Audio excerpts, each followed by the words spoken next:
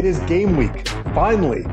Welcome into a new Buff Stampede Radio out of Munster Tiger, the publisher of BuffStampede.com. Here with our season preview pod, I have interviews with Sean Niehoff, Tyler Ziskin, and William Gardner coming your way. And I'm going to attempt to tackle some questions from CU fans in the mailbag. Thanks to those that have rated and reviewed the podcast. We got some new submissions here recently, which that helps us get this podcast out to more CU fans. You've heard me talk a lot on the analysis videos with Brian Howell throughout the preseason, and I hope you've been checking those out, as well as our content on BuffStampede.com. Let's get some other voices on the podcast now, and then I'm going to be back to share my thoughts later on. We're joined by Sean Niehoff. It's good to have you on here. Obviously, you helped cover CU last year. You have in the past as well, and you're going to be back here and able to get in the press box this year. So excited to cover CU with you this fall. Yeah, I'm really looking forward to it. It'll be nice to get back in the press box, see things firsthand. And as much as I love doing these Zoom recordings, it'll be nice not to have to do all the stuff off of Zoom post game. No question. So we're going to be asking you and a couple other participants on this podcast a few questions here. We're going to start out with number one. Give me your 5 CU players you're most anxious to watch in the opener. Yeah, I think pretty much everybody's probably going to have Belu and Landman on their list, just because of those situations. So I tried to dig a little bit deeper on mine. Of course, I do want to see those two, but I think one of the top ones for me is going to be Mark Perry. I think he's one of the keys to the defense this year. And I'm really interested to see his progression and whether or not he can really play from the back. I think he's showed in the past that he's got a lot of promise and can be a playmaker when he's down, more inside the box. So I'm really curious to see how he's developed on that end, because safety depth, I think, is one of the challenges this team has. And then beyond that, really a lot of those new guys that are coming in. Really looking forward to seeing Robert Barnes. We haven't really got a chance to see him much through camp, so looking forward to seeing him. Max Ray, the same thing, and helping to fill out that line since we haven't been able to see him participate that much. I'm really excited to see how they use Jack Lamb. We have had a chance to see him, and he was really active and moved around quite a bit in that first scrimmage. Really flashed and made a lot of plays. So I'm interested to see how all those guys fit in. And then just from, some of the stories we've heard, we didn't get to see Blake Toll early on, but it kind of sounds like he's one of those guys that's raw, but really has a motor. And from some of the stories we've heard, he kind of sounds a little bit like he's in the Waterboy mold, so yeah. So I'm not sure how much we're going to see of him, but I'm really excited to kind of see how he does. And then I could go deep. I'm just excited for the season to start. Coming out of the Cherry Creek program the last few years, I'm always excited to see those guys, play. So JBD and Stanley obviously are going to see a lot of time. It sounds and looks like we may see Jaylee Stacks a little bit. Alec Pell may have a role at tight end. And then it's always fun to see some of the other, bit players. Mac Willis we got to see last year a little bit. Chase Penry's probably a little young, so I don't know if we'll see him. And we even got to see a bit of Curtis Appleton last year, and when we did, he seemed to play pretty well. So it's always fun seeing those hometown guys, come out and show well. Yeah, and Julian Hammond's younger brother, it sounds like, is going to be starting for Creek this year, right? Yeah. I think they just announced that yesterday that he's back in the fold and he's going to be starting. So that'll be interesting to see. I always thought that he actually had a lot more natural talent than Julian. Just has more natural arm talent, but a lot like Julian. I think he's a basketball first guy, and also is kind of on the slight side. So he's a tall guy, but he's pretty thin. So, but it'll be fun to watch him because I got to see him come out when he was in middle school, and he'd come out and throw with the high school guys. So, yeah, you Creek guys, you like to stick together. Yeah. All right. You said you're just excited to get out there and see so many of these guys. Give me your top reason for optimism going into the season from a CU perspective. One of the reasons I'm optimistic, I think, is that there seems to be a real belief inside the program.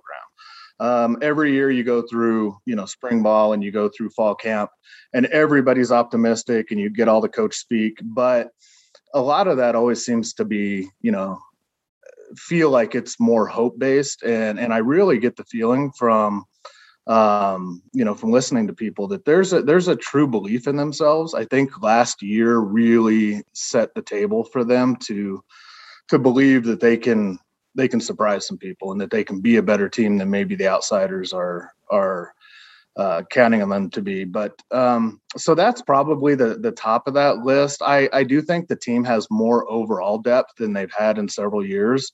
It feels like they're starting to build that out a little bit, obviously thin at a couple of spots, but that's there. And I know it's still really early, but I'm also really optimistic and excited to see what impact Turley's going to have on this group. It seems like just looking at the fall roster, it looks like a lot of guys have put on some size. It feels like the team passes the eyeball test a little more than they have maybe in previous years, and that toughness. So those are the things that really have me optimistic. What about on the flip side of that? What's the top reason for pessimism with this CU team? Yeah, top reason is probably going to be the quarterback situation. I think everybody sees the potential in Brendan Lewis, but just that depth and knowing that you're a play away from bringing in a true freshman with no experience is probably not quite ready to play yet. I think safety is kind of the same way. Some question marks there. And then maybe the overarching thing is just the schedule this year is just brutal. So I think you can have the team can outperform last year's team and probably be a better team, and maybe not, maybe end up with a worse record and not being able to reach the heights that they reached last year. And lastly here, what does CU have to do the first 2 weeks against what's perceived to be a lesser opponent in UNC and what's perceived to be a superior opponent in Texas A&M? What do they have to do those first 2 games for you to feel like the Buffs have a good chance of reaching a bowl game this season? Win. Even against A&M? That would make me feel really good if they won both of those games. I think against UNC, I expect it's probably going to be a slow start. We've talked over the last week, a lot about UNC and the fact that there's no film on them. Nobody's sure what they're going to be doing. They've got a lot of P5, Power 5 transfers in. So there's going to be some talent there. And I think it's probably going to be a slow start. But for me, it's about controlling the game. This is one of those games where CU should control it, probably be tight early, start pulling away in the second half. And I'll be disappointed if it's not a 3+ score game. And I also want to see out of that to give me a little bit of, just confidence. I want to see Drew Carter get in that game. I want to see the Buffs control it early. I want to see some of these guys where we've got to build some depth, get an opportunity to come in and get their feet wet and get used to the speed of the game. So I'd like to see Drew, really like to just see them be able to empty the bench, and start, showing and building some of that depth and also just to keep guys healthy. We've got so many guys that have question marks coming back off of injuries. So if we can have them come out, do what they need to do in the first half, early third quarter, and then sit them down for the rest of the game and keep them healthy for A&M, I think that'll be a big key. From the A&M game, I just want to see them compete. I want to see – I think one of the biggest things for me is I want to see us battle to at least a draw in the trenches on both sides of the ball. I think that's going to be a key. And if we do that, then I think we'll be competitive. And that's really what I want to see. Keep Bilu healthy. It will be a big key for that. And keep the game within striking distance entering the fourth. I think if you can stay within a score, 10 points in that ballpark entering the fourth, then I'll feel pretty good about, where this team is at for the rest of the year. It's been good catching up with you at some of these preseason events, and looking forward to covering the Buffs from Folsom Field this fall. Thanks, Sean. No, absolutely. I appreciate it, and looking forward to a fun season. Joined on the line by Tyler Ziskin. Tyler, it's been a little while since you've been on this platform. How's life been treating you here? Good, man. Happy football's back for sure. It's been kind of a slow transition back into just sports in general, I think, for me. But as we're getting closer and closer to this season, it feels right. Even though, the game we watched today, two teams that aren't exactly what I would describe as talented. But it is nice to see college football back on the television screen for sure. Yeah, we're recording this about an hour after Nebraska lost to Illinois. So it's a good day as we record this. Tyler, let's jump right into it. First off, give me 5 CU players that you're most anxious to watch in the season opener. Yeah, the first one for me would be Nate Landman. Just simply because I want to see how healthy he looks. I think obviously if he's back to full strength and he's the Nate Landman that we've come to expect, you have to feel a lot better about the defense overall. Second one, same side of the ball, Chris Miller, a guy who I think has a ton of talent, but has not really been able to stay on the field consistently at least in his tenure at CU. Another guy that I think would really solidify the issues, if there are any, on that defensive side of the ball. Max Ray would be the third one for me. Just another one, like, we've the last couple of years we've had pretty good left tackles, and it's definitely helped improve the overall line play, and we ran the ball quite well.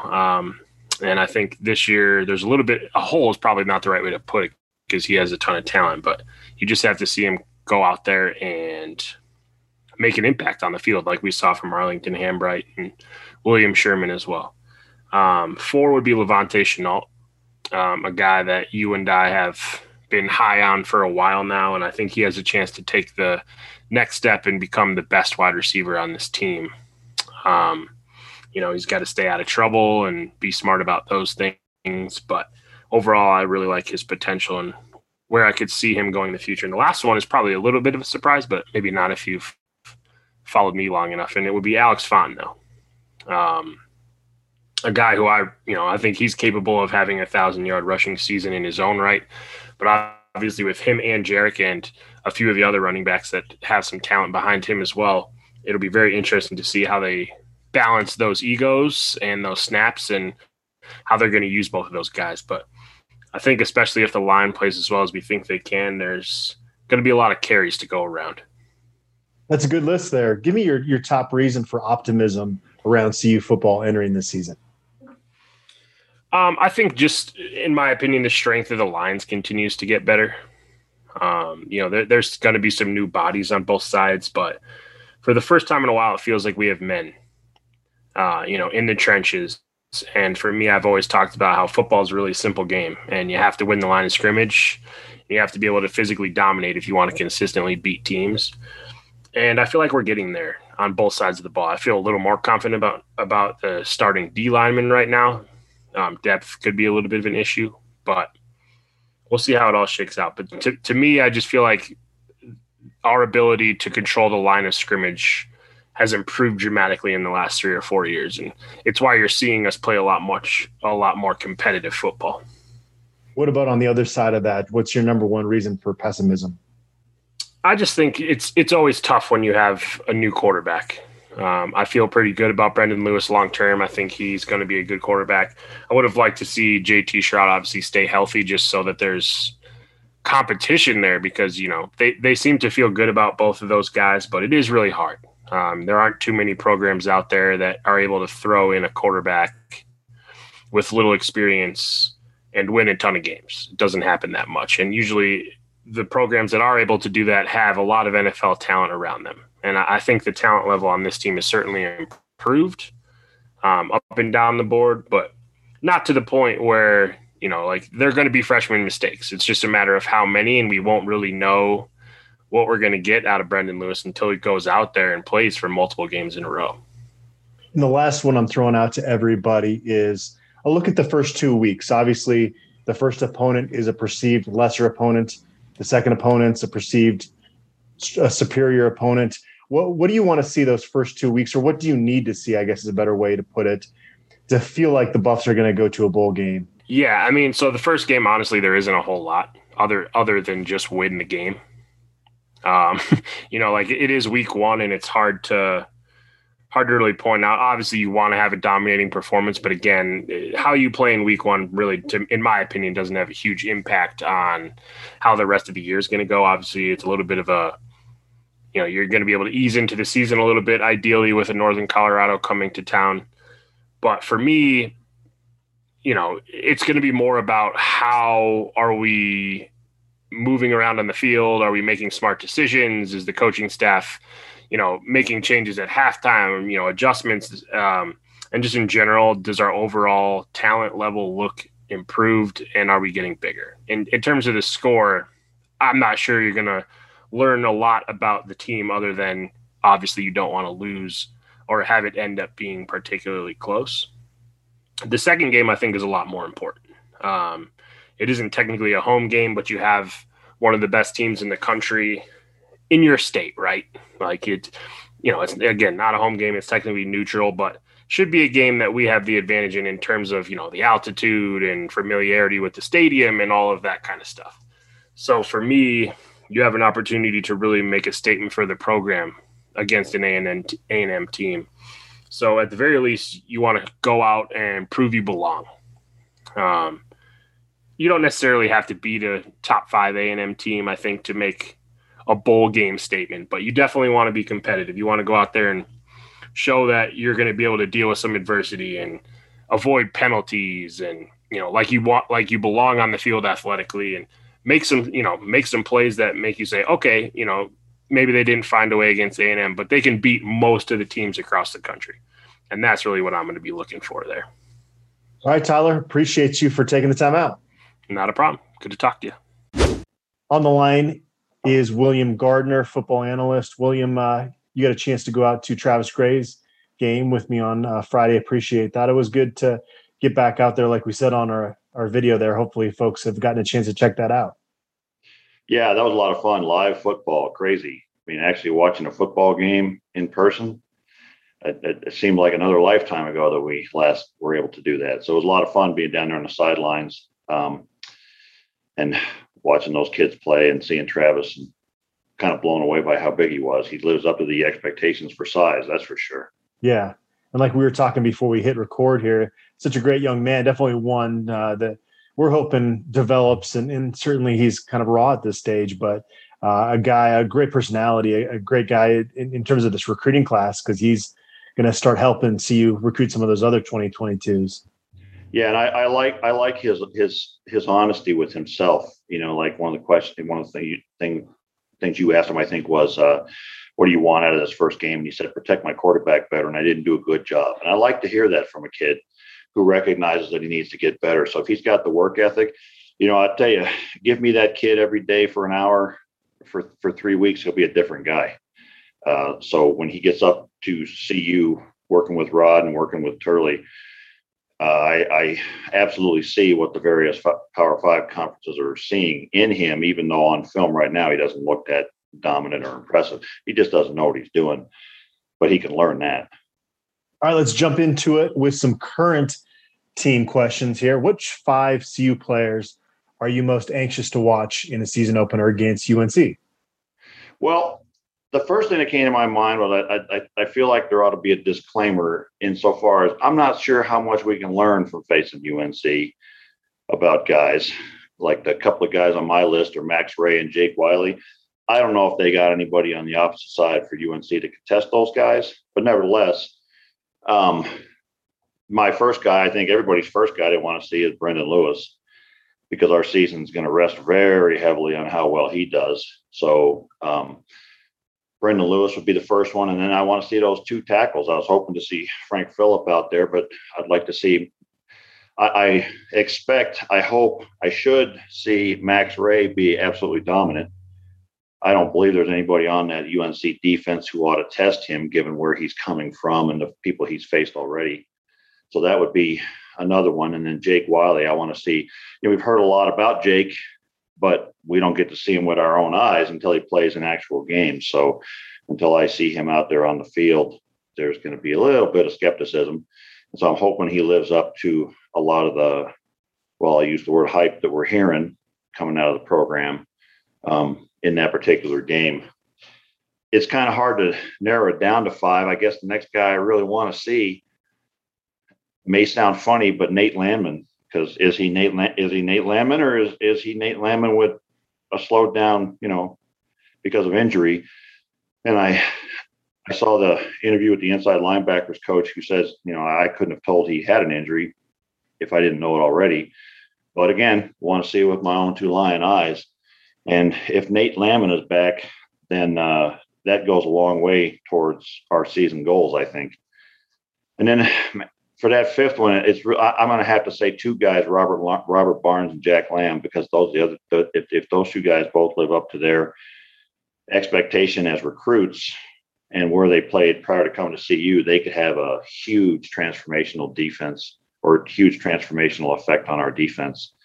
So those are kind of the guys. I mean, I guess other guys that I considered, frankly, the entire starting defensive line. Is Sammy going to be dominant this year? Is Lang going to take that next step? Is Naeem Rodman going to be anywhere near what we lost with Mustafa?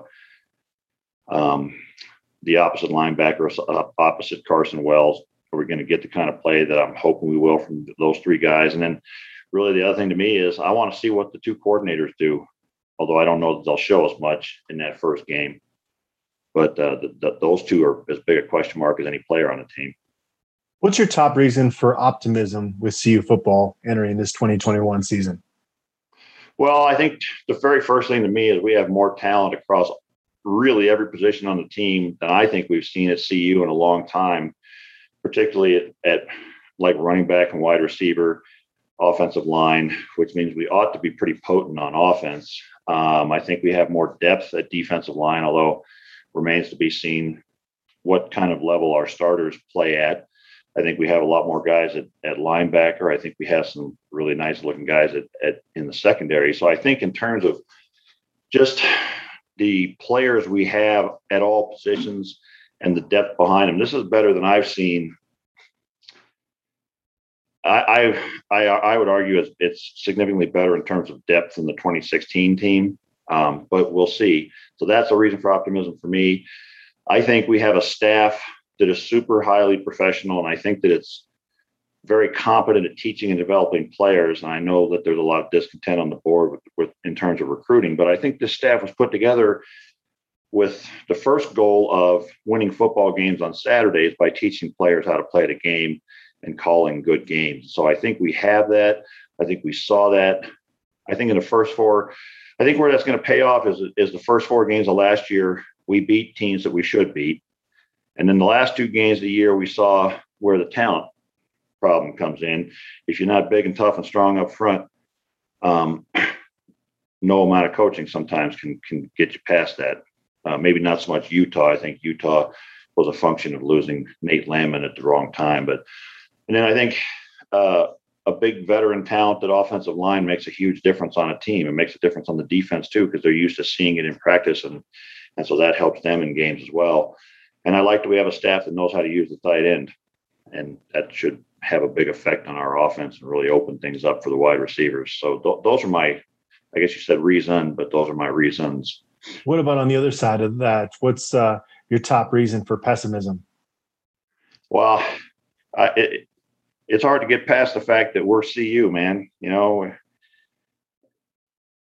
I don't want to sound like a whiner, but it just seems like every year something happens. We come in with hopes and those hopes get dashed. So just being the Colorado Buffaloes until things change, it's hard to be optimistic, kind of just looking at the season. I certainly get how that goes.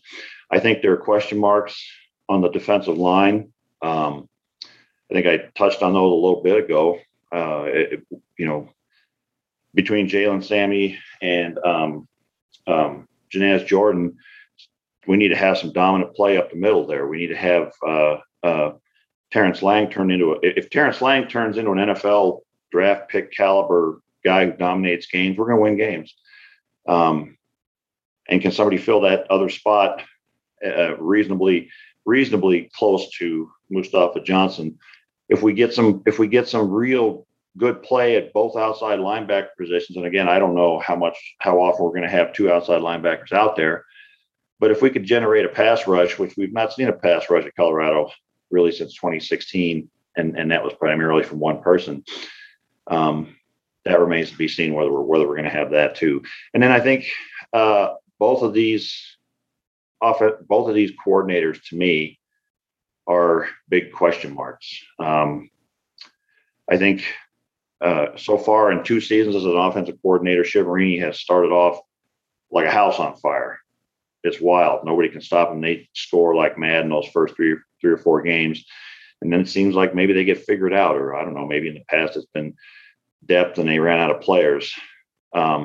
So the coordinator spots, and then what will Chris Wilson do? Can he improve on what we had last year, which was not too good? And then I think the 2 things that we're really still missing on this team until it happens is quarterback play, quarterback depth, quarterback experience. And then we don't have a proven game-changing pass rusher yet.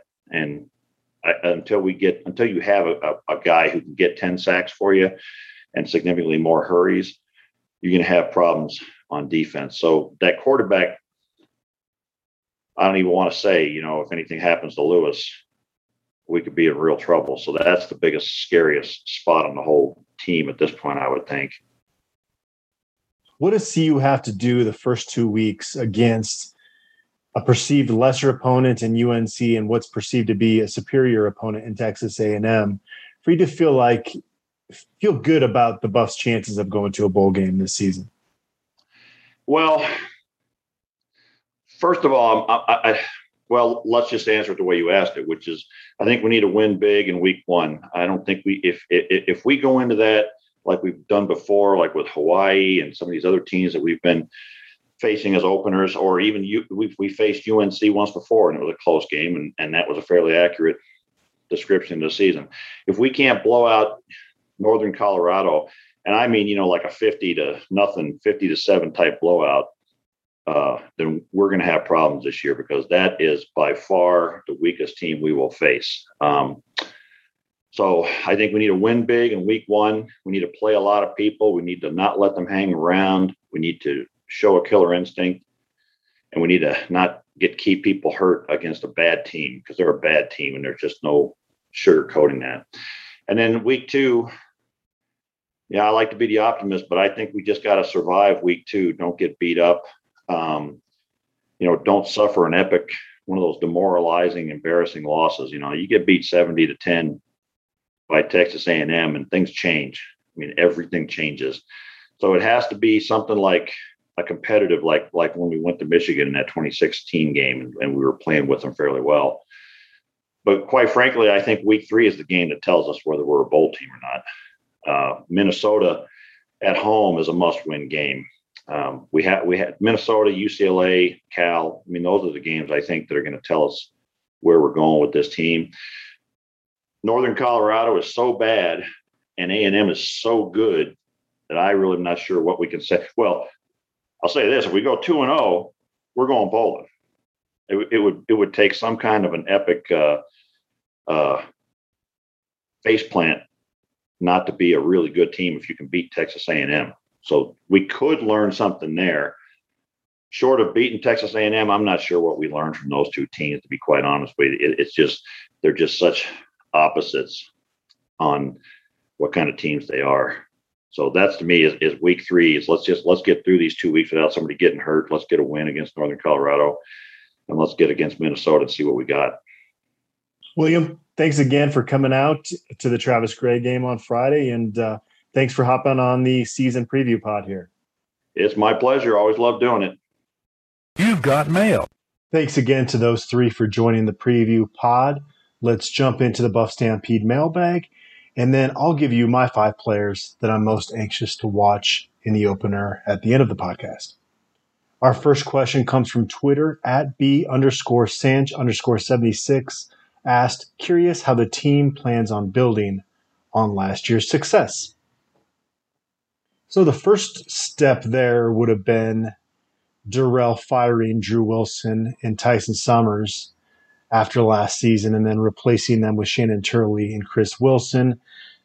I think you'd say second step was the roster overhaul. Tyler Lytle Jaron Mangum, Katie Nixon, Valentin Sen, Nico Pohaho, Antonio Alfano, Austin Williams, Jason Harris, Akil Jones, DJ Oates, KJ Trujillo, Darian Rakestraw. So a lot of guys exiting the program. You bring in Max Ray, Blaine Toll, JT Shrout, Robert Barnes, Jack Lamb, Noah Fensky, and obviously their 2021 signees. I think another step forward was just the winter strength and conditioning program, spring ball, summer training program, stuff they really didn't have the benefit of doing in 2020. And I get that other programs were in a similar spot during the pandemic in terms of not being able to do a lot of those things, but it was a little bit different for Colorado just with the new head coach taking over. Another step would have had to be just building better leadership within the program. Jarrell has mentioned that their leadership council has doubled in size.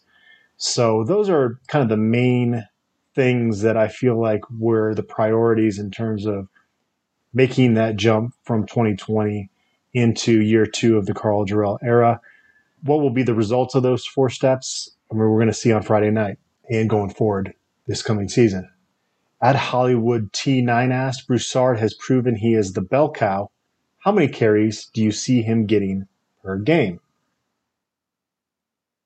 Yeah, Broussard has definitely proven he can be the bell cow. We saw that last year, to your point. Brian Howell mentioned that he ranked second in the entire country in carries per game last season. Like we've talked many times, that just not sustainable, the number of carries he was getting per game. Had it been a regular 12-game schedule, there's no way they could have kept that going. And, there's just too much talent in that room. You bring back Alex Fontenot and Deion Smith from injuries. Ashad Clayton's another year in the program. So in terms of how many carries do you see Broussard getting per game? I'm going to throw out the prediction. I think that Broussard gets 60% of the carries. Whether that will prove to be a little too high or a little too low, we'll find out. But that's just my personal thought. Barring injury, that it'll be somewhere in that range. CU's backs averaged 35 carries per game in 2020. That's a pretty high number. If they're at 35 carries per game among those tailbacks again this season, 60% of that would be 21 a game. So to answer your question, I'll guess Broussard averages somewhere around 20 carries per game, maybe 21. At Dob_Martinez744 asked, why does CU suck so bad at landing top 10 in-state recruits? That is because CU has not gone to back-to-back bowl games since 04 and 05. It's not currently the cool thing to do for in-state players to go to CU. Colorado is also a transient state, so a lot of people don't have ties to the flagship university of the state. Not your question here, but worth pointing out that the talent level of Colorado prep players pales in comparison to states like California and Texas. Give me the 150 ranked prospect in Texas over the 9th ranked prospect in Colorado. That's just my opinion. I talk about this topic way too much. I don't like doing it, so I'm moving along. Trevmon28 from the Inside the Herd message board on BuffStampede.com asked, what's your current outlook at right guard and the tackle positions? For the opener, I would expect to see Max Ray at left tackle and Jake Wiley at right tackle. And I personally think that Kanan Ray will be their starting right guard. Colorado has not put out a depth chart. I'm just basing that on the fact that Casey Roddick was not cleared medically until right before camp, and he's been working his way back in the mix. But just heard that Kanan Ray was working with the first team at right guard through much of preseason. It wouldn't shock me if Roddick is out there starting, especially as the season went along. But again, he didn't get that offseason that most of his teammates did. And then when Frank Phillip returns from his shoulder injury, which is somewhere around kind of when they're going from non-conference play to conference play, it sounds like, he could replace Jake Wiley at right tackle, or if Max Ray is struggling at left tackle possibly. But Coach Rod said he's going to have to go back and battle for that starting spot. It's not going to be just given to him. So Certainly, Jake Wiley has a lot of motivation to play well early in the season. Duffster for Real asked, guesses who leads the team in receiving yards, sacks, and interceptions? Receiving yards is a tough one. I'm going to go Levante Chenault, but not in runaway fashion. I could see a situation where he leads the team in receiving yards and Dimitri Stanley leads the team in receptions. But those are the guys that I expect to be the top two, barring injury. Sacks, I'm going to go Carson Wells. And interceptions, that's a tougher one. I'm going to go with Isaiah Lewis. He had 8 PBUs in 5 regular season games last year. And not to pick on him, but he showed us why he's a safety, not a receiver.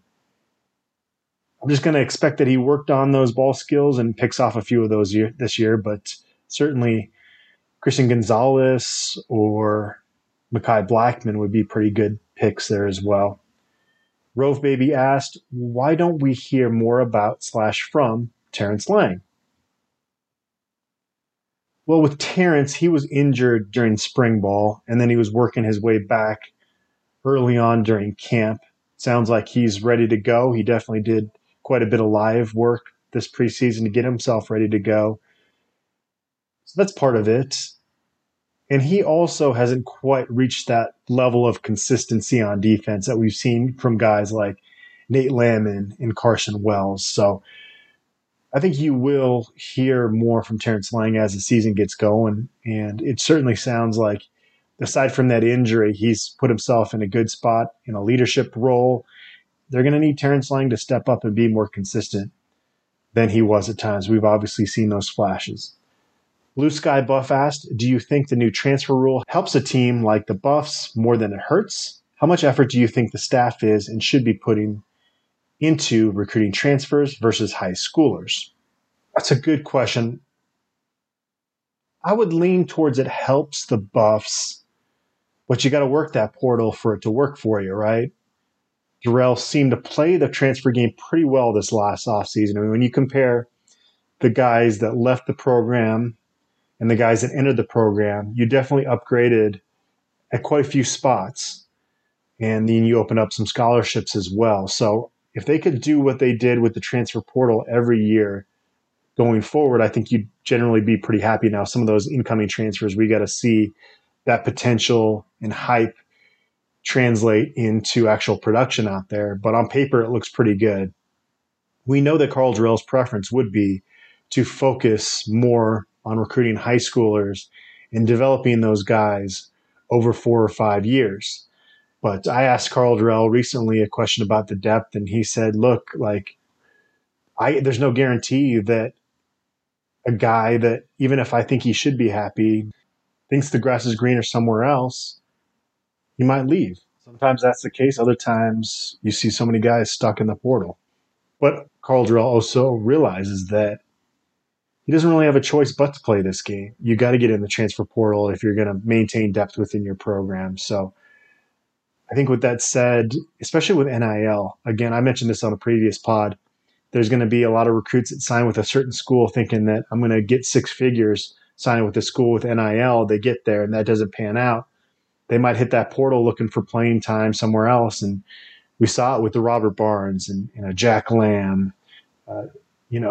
There's going to be guys that are going to be seeing CU as a very attractive opportunity going forward. So I think that the portal could end up helping CU more than it hurts. But there's also going to be cases where some guys kind of get washed out. Isaiah Lewis, we had to be patient with his development at CU. He was a breakout player in 2020, but he was kind of buried on the depth chart his first few years on campus. That's a guy that maybe gets run out because you're having to make room for transfers instead of being able to develop him. So the transfer portal has a lot of negative that comes along with it. But I think as long as CU utilizes it the way they did this past offseason, it can overall be a positive for their depth going forward. RJack3 asked, would you be on board with the Buffs wearing the powder blue unis for a special commemorative game? No. Just And I have to leave that as the shortest answer in this podcast history.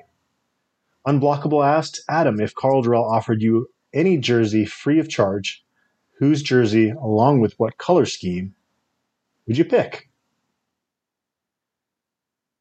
For just the jersey, I'm going to go traditional, and I'm going to go with J-Lee Stacks. Give me a J-Lee Stacks jersey. I like that old school football. Let's bang some heads there in the trenches with a fullback that can also do a lot of things offensively. I'm going to get to J-Lee Stacks later on in this podcast. Movie Buff asked, does Lewis score more touchdowns in the air or on the ground? More touchdowns through the air, by far. I'm going to say Brendan Lewis has 17 passing touchdowns and 4 on the ground this year. He'll break some long runs, but you start getting down close to that goal line, I think CU is going to want to feed those backs to keep them happy in a loaded backfield. The more touchdowns you can feed those guys, the better for the morale of that room, because beyond Jarek Broussard, I think a lot of those guys are going to be fighting for carries and wanting those opportunities. T-Town Buff asked, over under Drew Carter attempts 10 or more passes against the Bears. Going to have to go under there. Drew Carter is out there.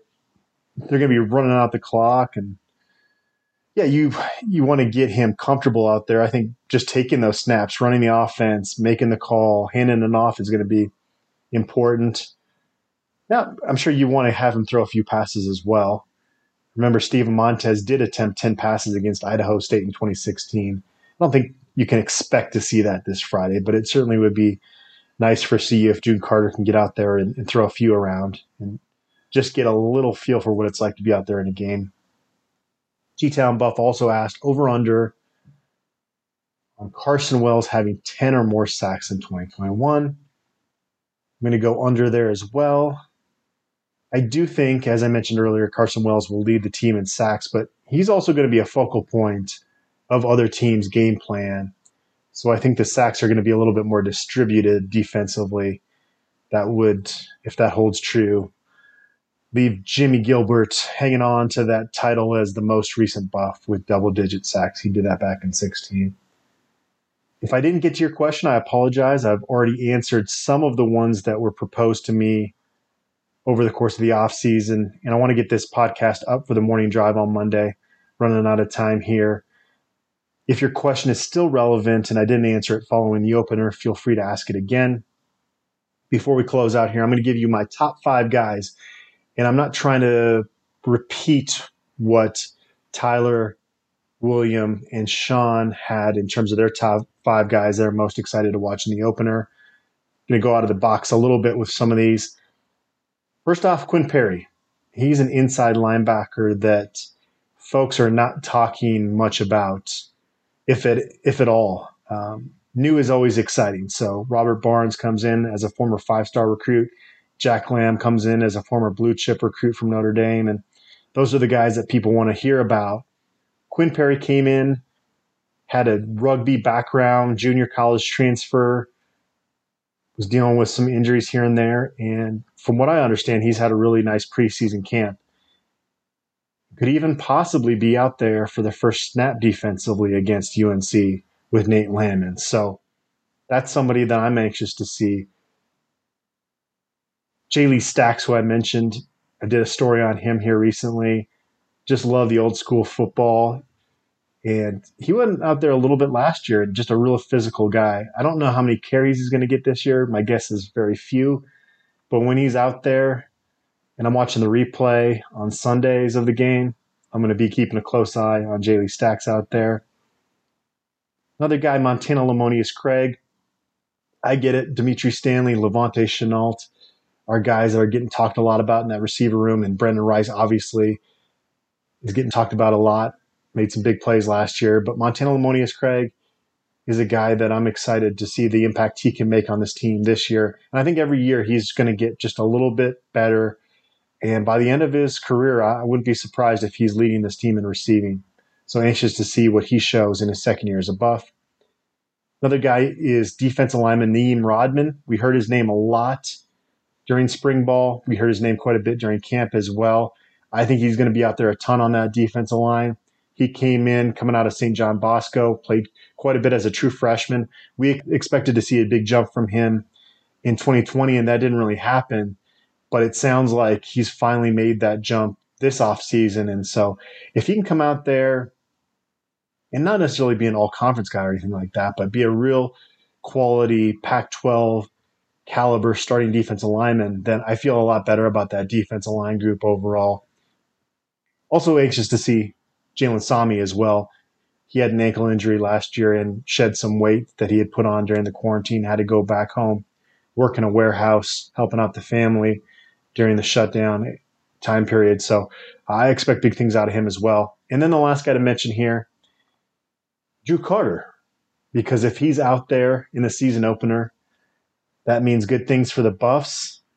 And I think that would be huge for him just in terms of, like I had mentioned a few minutes ago, just getting that comfortability factor of being out there on Folsom Field in a game. So that's my list there. I'm in the works of ironing out the details of exactly what the format of the podcast will look like throughout the season. I think I've got some pretty exciting news to share there. Just want to finalize those plans. But we should be back to a weekly podcast. And I want to get it out to you earlier in the week, kind of like we're doing this week with our season preview pod.